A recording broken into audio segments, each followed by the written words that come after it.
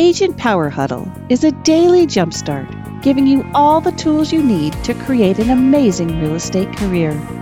Led by top experts in the field, you'll learn how to sell more houses in less time while creating the life you want. Welcome to the Agent Power Huddle. Good morning. I'm Tom Meyer, and I'm coming to you from Madison, Wisconsin. Actually, today I am in the small town of Blue Mounds, Wisconsin. Autumn, can you hear me? I can. Okay. I don't have my PowerPoint available to me. I did send one to you. If you have access to that, is that possible that you could share your screen? I can. Give me 1 second to pull it up. Okay, I'm sorry about that.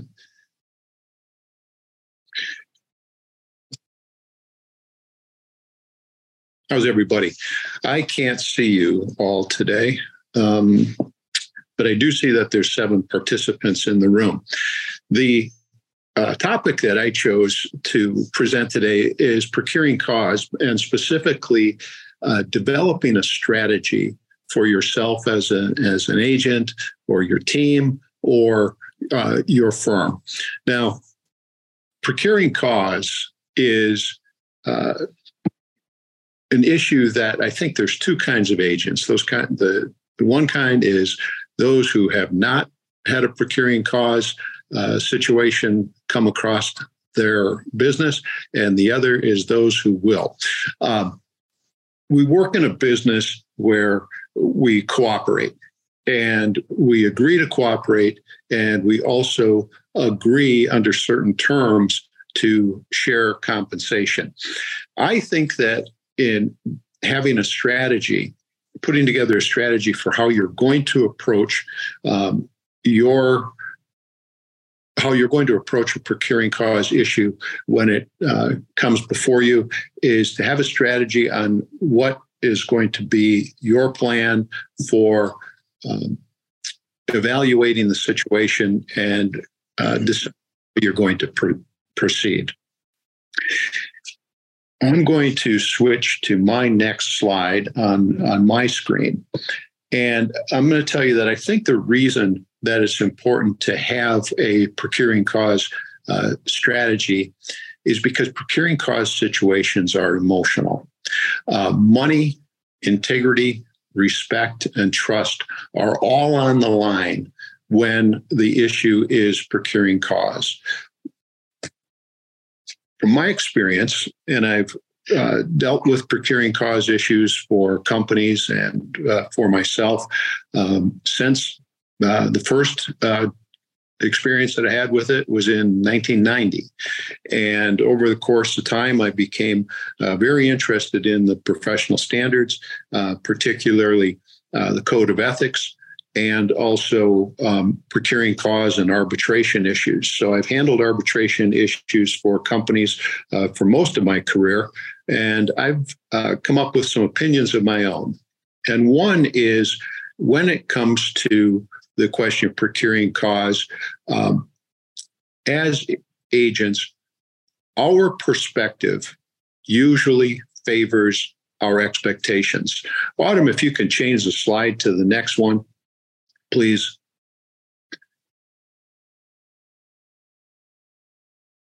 Thank you. So the rules of procuring cause tend to favor our perspective, right? And my perspective favors my expectations. Interesting thing, perspective and expectations are all important, but next slide, please. It's better to align you might need to go one more, because there you go. Thank you. It's better to align my expectation with the rules of professional standards, the Code of Ethics and arbitration, than it is to align with my perspective. Okay.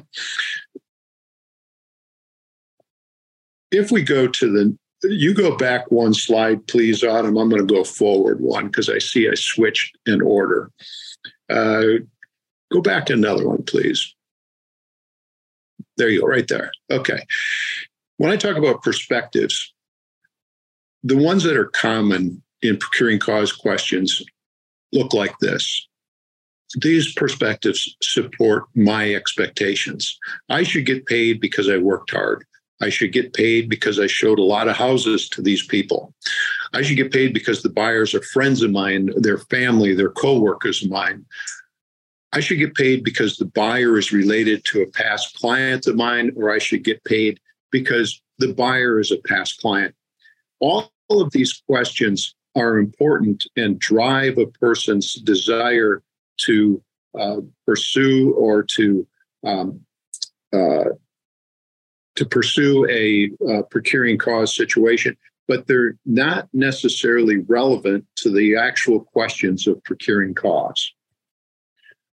On my next slide, I've got a picture again of the 2023 manual. I'm not sure that that's the next slide on yours, but that's okay, Autumn. We'll go back one more, please.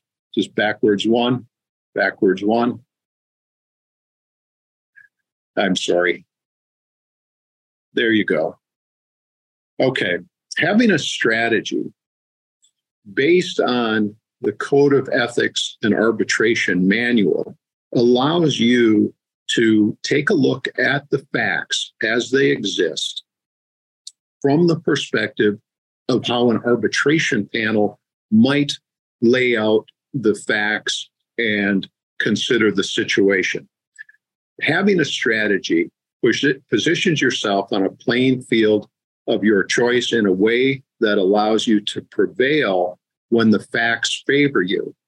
And when the facts don't favor you by following your strategy, you have the opportunity to move on and put this one behind you. Okay?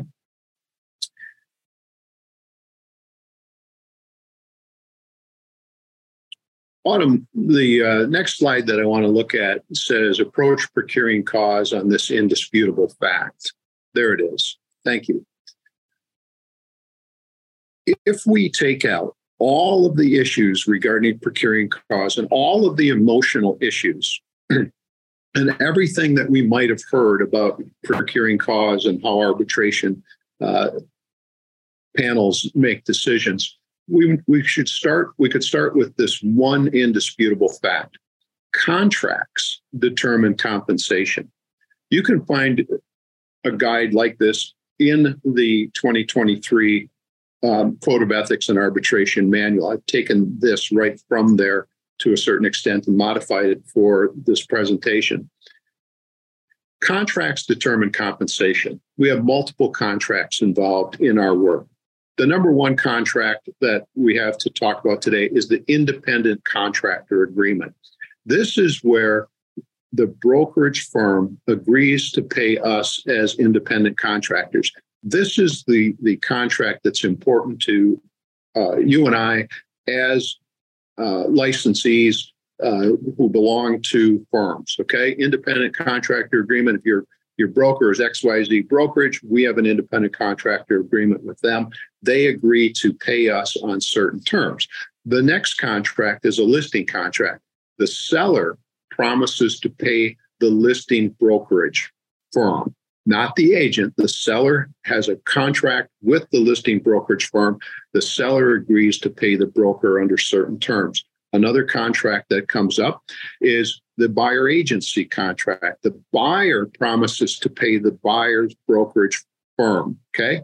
The buyer agent is going to be paid from the brokerage firm. The brokerage firm is going to be paid from the buyer. The next is the purchase contract. This is where the buyer promises to buy and the seller promises to sell. In that agreement, there can be a variety of other obligations and expectations, but the purchase agreement is between the buyer and the seller. The final and most important contract, I have it last on my list, but it's the most important, is the multiple listing service participation contract. Okay. We all agree as brokerage firms that belong to an MLS, we agree to cooperate and we agree to compensate when certain standards are met. Okay. My next slide is the MLS compensation standard? Thank you. All right. The MLS compensation standard is procuring cause. And I've given you a link here to the National Association of Realtors link to the document of the Code of Ethics.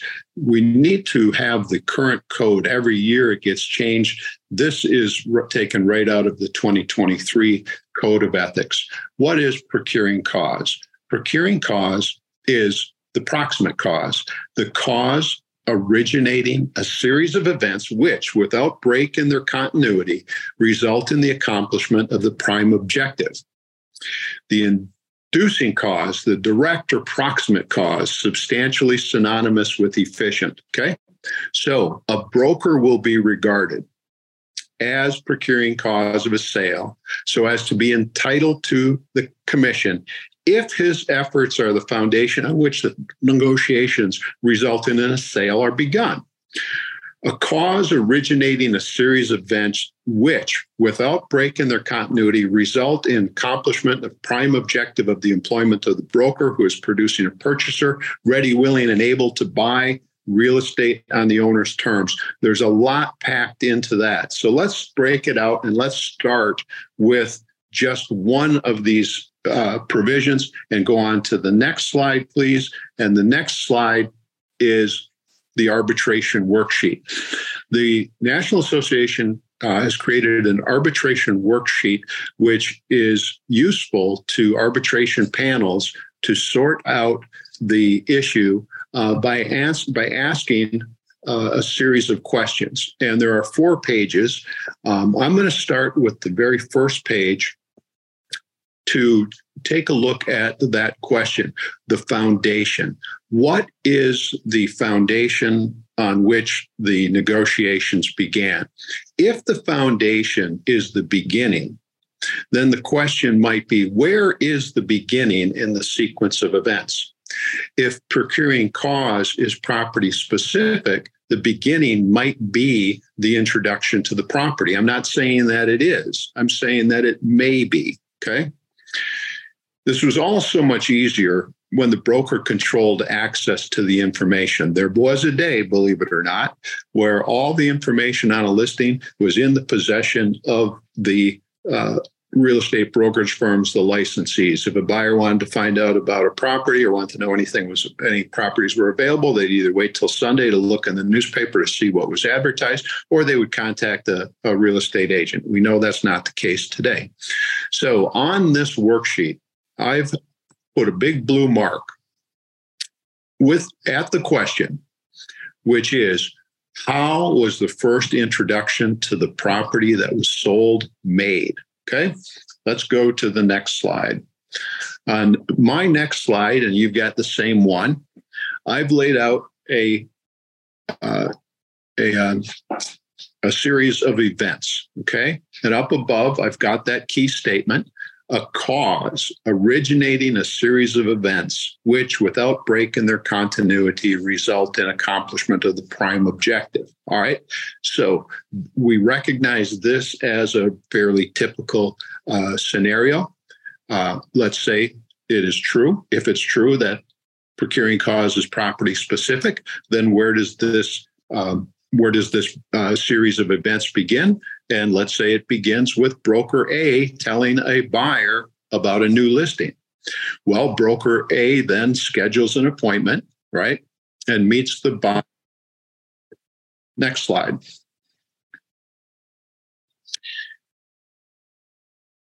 Again, we see this continues without a break in continuity. They discuss making an offer. The agent discusses making an offer with the buyer. The agent writes an offer, submits the offer, and the seller accepts the offer. Very simple. Based on this, it doesn't appear that we would have any question about who procured the buyer, who earned the offer of compensation. Let's go to the next slide. In the next slide, and I'll catch up to that one, we have a similar beginning. The broker agent tells the buyer of the new listing. He schedules an appointment. She meets the buyer at the property. They discuss making an offer. And then something changes. Before the offer is drafted, but after the property buyer was introduced to the property, after the buyer saw the property, the buyer meets with broker B, who drafts an offer. At that point, the offer is submitted and the seller accepts the offer. Now we've got a question that's probably going to result in a procuring cause dispute. If we can go to the next slide, please, Autumn. The critical point in this scenario is at the point where I have the blue arrow. The buyer and the first agent have talked about the property, have made an appointment, have gone to the property, have gotten to the point about discussing making an offer. And at that point, something happened. And this is where the panel, the arbitration panel, is going to want to look at the situation and start to look. They're going to ask themselves two questions. Was there estrangement, or was there abandonment? Estrangement might be a little more complicated to explain and to define, but it may be interpreted to mean something like, did the first agent do something so egregious that the buyer had to make a decision to go a different direction in order to go forward? The other question is abandonment. Did the first buyer, buyer A, broker A, abandon the buyer in this series of events? Well, abandonment doesn't have a lengthy definition of length of time. What constitutes abandonment? And on that is where the parties are going to make their case in arbitration. Go to the next slide, please, Autumn. So my suggestion in developing a strategy to prepare yourself to decide if you're going to go forward toward resolving this issue through either informal conversations with the other broker, or if your broker is going to pursue mediation, or if you're going to pursue, or your broker is going to pursue arbitration, is running through this arbitration worksheet. So we started off the question, how was the first introduction to the property made? Okay. Question number 5. That seems to, at this point, check in favor of the broker A. Go to the next slide, please. The next slide, there's another question, comes up on page 2. If more than one cooperating broker was involved, how and when did the second cooperating broker enter the transaction? As you're laying out your scenario, these are questions that you're going to ask. Ask yourself, your agent, if you're the broker. You're going to ask to determine what is it that you know about how the second broker became involved. Go on to page 3. The next one says, was the entry of any cooperating broker into the transaction an intrusion into an existing relationship between the purchaser and another broker, or was it the result of abandonment or estrangement? See, that's an important question, because another agent cannot step in and force the buyer into their camp. A buyer cannot eliminate agent A, broker A, from being procuring cause by choosing just to go a different direction. See, there used to be a rule in procuring cause. One was who showed the property. He who showed the property first received the compensation. Well, that doesn't necessarily work, because, as we know, anybody could have done a lot of work up to the point that the showing happened. So then the next question was, well, let's try this. He or she who writes the offer gets compensated. Well, that doesn't necessarily work, because you could do all the work. You move the process right up to the point where they're going to write an offer, and then they go over to see Uncle Joe, and Uncle Joe writes the offer. Well, that doesn't work, right? So the question that has to be asked and dug deep into is number 11. Was the entry of the other broker into the transaction an intrusion in an existing relationship, or was it the result of abandonment? Let's move on to the next one. Now we jump back to the next question that comes up that I've highlighted. Number 15, did the original introduction of the purchaser to the property start an uninterrupted series of events leading to the sale, or was the series of events hindered or interrupted in any way? Okay. I put a blue mark in here because on this scenario that we've laid out, you can see that this has jumped from, it looks like it favors the person who introduced the buyer to the property. Well, then maybe it shifted over to the other broker if buyer A abandoned them. And then maybe it shifts back if we find out that, well, they didn't abandon them, but there was an interruption caused by somebody else, right? By seeing the scenario spelled out on a worksheet, you can align your perspective with the relevant facts. And by relevant facts, I mean the ones that an arbitration panel is going to evaluate the facts on. There's going to be a lot of facts. Some of them are going to be emotional. Some of them are going to seem important, but only some of them are going to be relevant to the question of procuring cause. When you have a strategy that allows you to take all the facts as you understand them and put them on a piece of paper, answering as answers to questions, you can see where your position is stronger and you can see where your position may be weaker.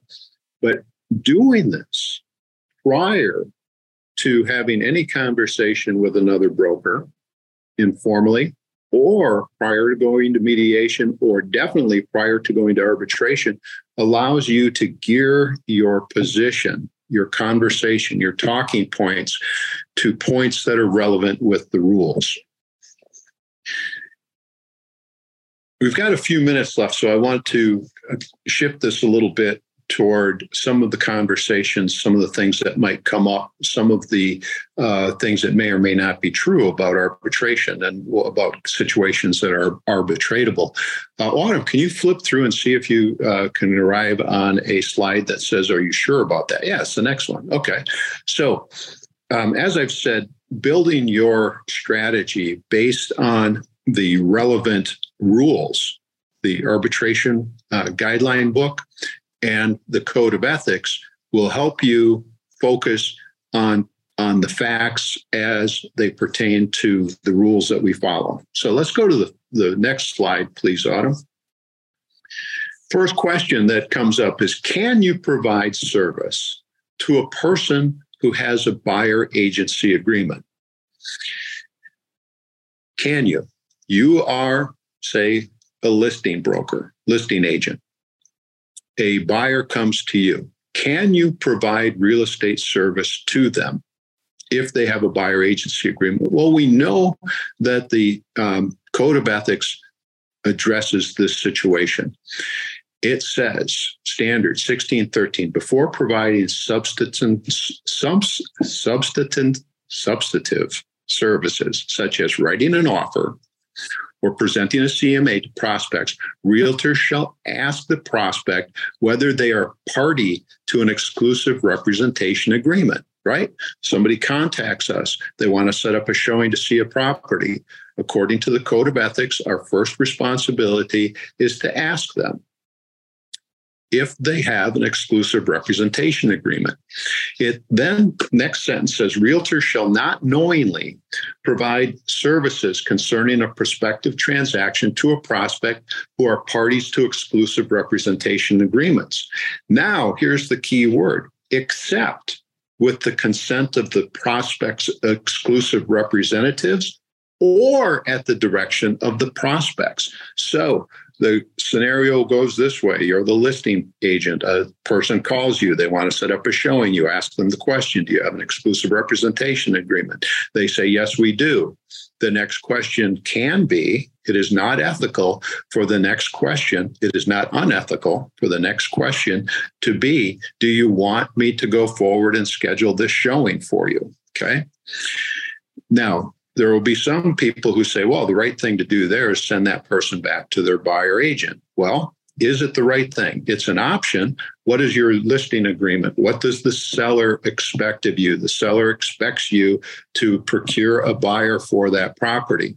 You would be acting within the code of ethics by asking that person if they want you to go forward and schedule an appointment for them. And schedule that appointment would put you in line with the expectations of the seller. Whether or not that your firm pays the other broker isn't a question at this point. So the question above, can you provide service to a person who has a buyer agency agreement? You may provide service to a person who has a buyer agency agreement, provided you've asked the questions in the proper order. You've gotten the answer from the buyer that they do want you to go forward. You can provide service. Next one. Next question. Can a buyer broker avoid arbitration by rejecting the offer of compensation and have the seller pay the buyer broker commission? Standard of practice 1714, paragraph 5 answers that. This is an arbitratable situation where a buyer representative is compensated by the seller and not by the listing broker. And the listing broker, as a result, reduces the commission owed by the seller. In such cases, arbitration shall be between the listing broker and the buyer or representative, and the amount of the dispute is limited to the amount of the reduction of the commission to which the listing broker agreed. This modification to the Code of Ethics was adopted in January 2005. Prior to January 2005, we had a situation that worked like this. One broker procures the buyer. Typical situation might be open house. Buyer comes to the open house. They're interested in the house. They make another appointment with that agent. They pursue making an offer on the property. They're going to, the agent is going to prepare to draft an offer, and then they find out another agent has stepped in, and the other agent writes an offer, and in that offer to purchase, the a provision such as the buyer and the seller agree that the buyer has directed the buyer broker to reject the offer of compensation, and the buyer broker rejects the offer of compensation, and the offer calls for the seller to pay the buyer brokerage fee at closing. Well, in that scenario, prior to January of 2005, there wasn't anything that the listing broker could do. The listing broker could not go back after the closing and collect the commission. Well, in January of 2005, this modification to the Code of Ethics was installed, and it gave the broker the opportunity to do what they needed to do, reduce the commission for the seller to pay so that the buyer broker could be paid by the seller and there wasn't an additional cost to the seller. And after all said was done, then the broker could go and file for arbitration to collect the fee, because based on the case that they believe that they are the procuring cause, or that the other broker is not the procuring cause. There are oftentimes we're told it's best to go talk it out when we see that there's an issue. Well, compensation agreements are between brokerage firms. They're not between the agents affiliated with firms. Every brokerage can have their own policy, their own procedure, but I'm going to offer something to consider. When one agent talks to another agent about whether or not they're going to be compensated, those conversations probably do not bind the broker. Okay, compensation agreements are between the brokerage firms. Can you go to the next slide, please, Autumn? Anytime that we're having conversations between one agent and another about compensation, we do open up the door to exposure to ethics and license violations. Those kind of conversations should be handled between brokers, between the managers, between the owners of the brokerage firm, and not the agent, as a practice, a safe practice. However, as I said, every brokerage firm can have their own policy on that. I just think that a safe approach is to leave those conversations to the people who are in a position to make commitments that can stand. As part of a strategy for handling procuring cause situations, it's a good idea to, in looking at this from the side of the broker who is contacted by another broker to discuss a possible procuring cause situations. So when approached by another agent or another broker, keep in mind that compensations and agreements are between the brokerage firms, and consider doing this. Before getting deep into a conversation, ask the other broker, other agent to put into an email the situation as they see it and as they understand it, and have them explain what it is that they would like to see happen. Okay. Having that information in writing takes you out of the situation, out of the risk of having a conversation where he said, she said can come into play. And instead, you've got documentation from the other agent, the other broker, as to how they see the situation and what it is that they'd like to see accomplished. My final thought, develop your strategy for your team, for your firm, for yourself from the 2023 Code of Ethics and Arbitration Manual. We oftentimes hear agents say, well, if I was in your place, I'd step aside so that you can get paid. I don't believe that that's necessarily true when it comes to procuring cause. We're never in exactly the other person's place. There will never be two situations that are exactly alike. There'll never be two sets of emotions and facts and perspectives that are exactly alike. Expecting exceptions to the rules weakens the rules and fosters resentments. An idea would be to consider letting the rules be your guide. Let the manual be your guide, and build your strategy based on not expecting an exception, not letting yourself be put into a position where you feel that it's your obligation to make an exception. But let's say we let the rules decide and let the rules be our guide as to how we're going to handle the situation. Final thought. Deanne Ramorowitz, Associate Counsel of the National Association of Realtors, wrote in the Realtor magazine in November 2020 in an article called "Hold On, That's My Client." This is the best piece of advice that we can follow. And if you could flip through, Autumn, I'd like to bring this slide up. It's going to be a couple more in your batch. Another one, please. There it is. Okay. When a dispute is unavoidable, don't interfere with the transaction. Allow the sale to close. Then the cooperating broker who believes he or she is the procuring cause may request mediation, may have an informal conversation. And if that's all unsuccessful, then they may file for an arbitration request with the local association. To learn more about this, visit the National Association of Realtors and search procuring cause. That is always going to be your best available guidance, your best advice, your best resource for creating a strategy. I hope this helps you some in thinking this through. Remember the key points. This is a contract business. We get paid based on our contracts, and the rules of procuring cause are established, and yet they are subject to interpretation. The best way to make your case, to state your case, is to make your case based on the same formula that an arbitration panel may look at the situation. Thank you. I appreciate you tuning in. I hope this is helpful for you. I wish you well in your business. My name's Tom Meyer. I'm a real estate broker in Madison, Wisconsin. I've enjoyed being part of this conversation today. Thank you.